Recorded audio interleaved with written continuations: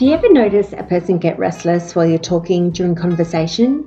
Well, stay tuned for this next episode for a pretty cool tip. Welcome to the Replacing Awkwardness with Awesomeness podcast. This is your host, Nikki McMillan.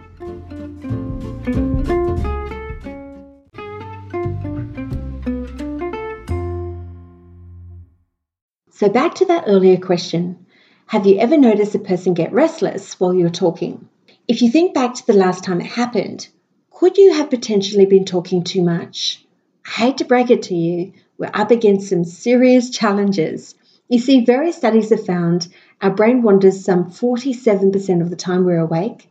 We have about 50,000 thoughts a day, make some 35,000 decisions a day, of which, interestingly, some 226 are on food alone.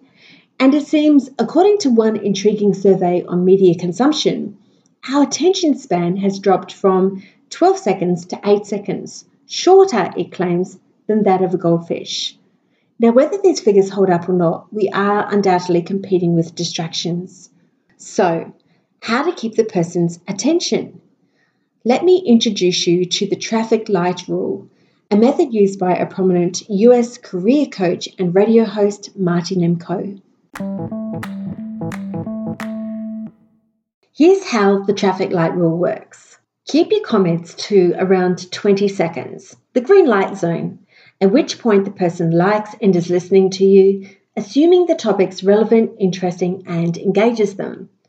If you're still talking by the 30-second mark, you risk being a little too chatty. By then, imagine the amber light is flashing. Still talking after 40 seconds? Nearing 60 seconds, but this time the red light's flashing and the other person's potentially getting a little bit antsy and fidgety and mentally planning an escape. Sometimes we're oblivious to this while high on dopamine, the pleasure hormone that's released in our body when talking about ourselves, egging us to go on and on and on. Of course, the time limit does depend on the circumstances. If you're having a deep and meaningful over a few drinks with your bestie or partner, for example, rambling does tend to be more tolerable. There's also the communication style of individuals, but that's a topic for another time, or I too risk rambling myself. In networking, social and work situations, as well as on the phone, try the traffic light rule and let us know how you go.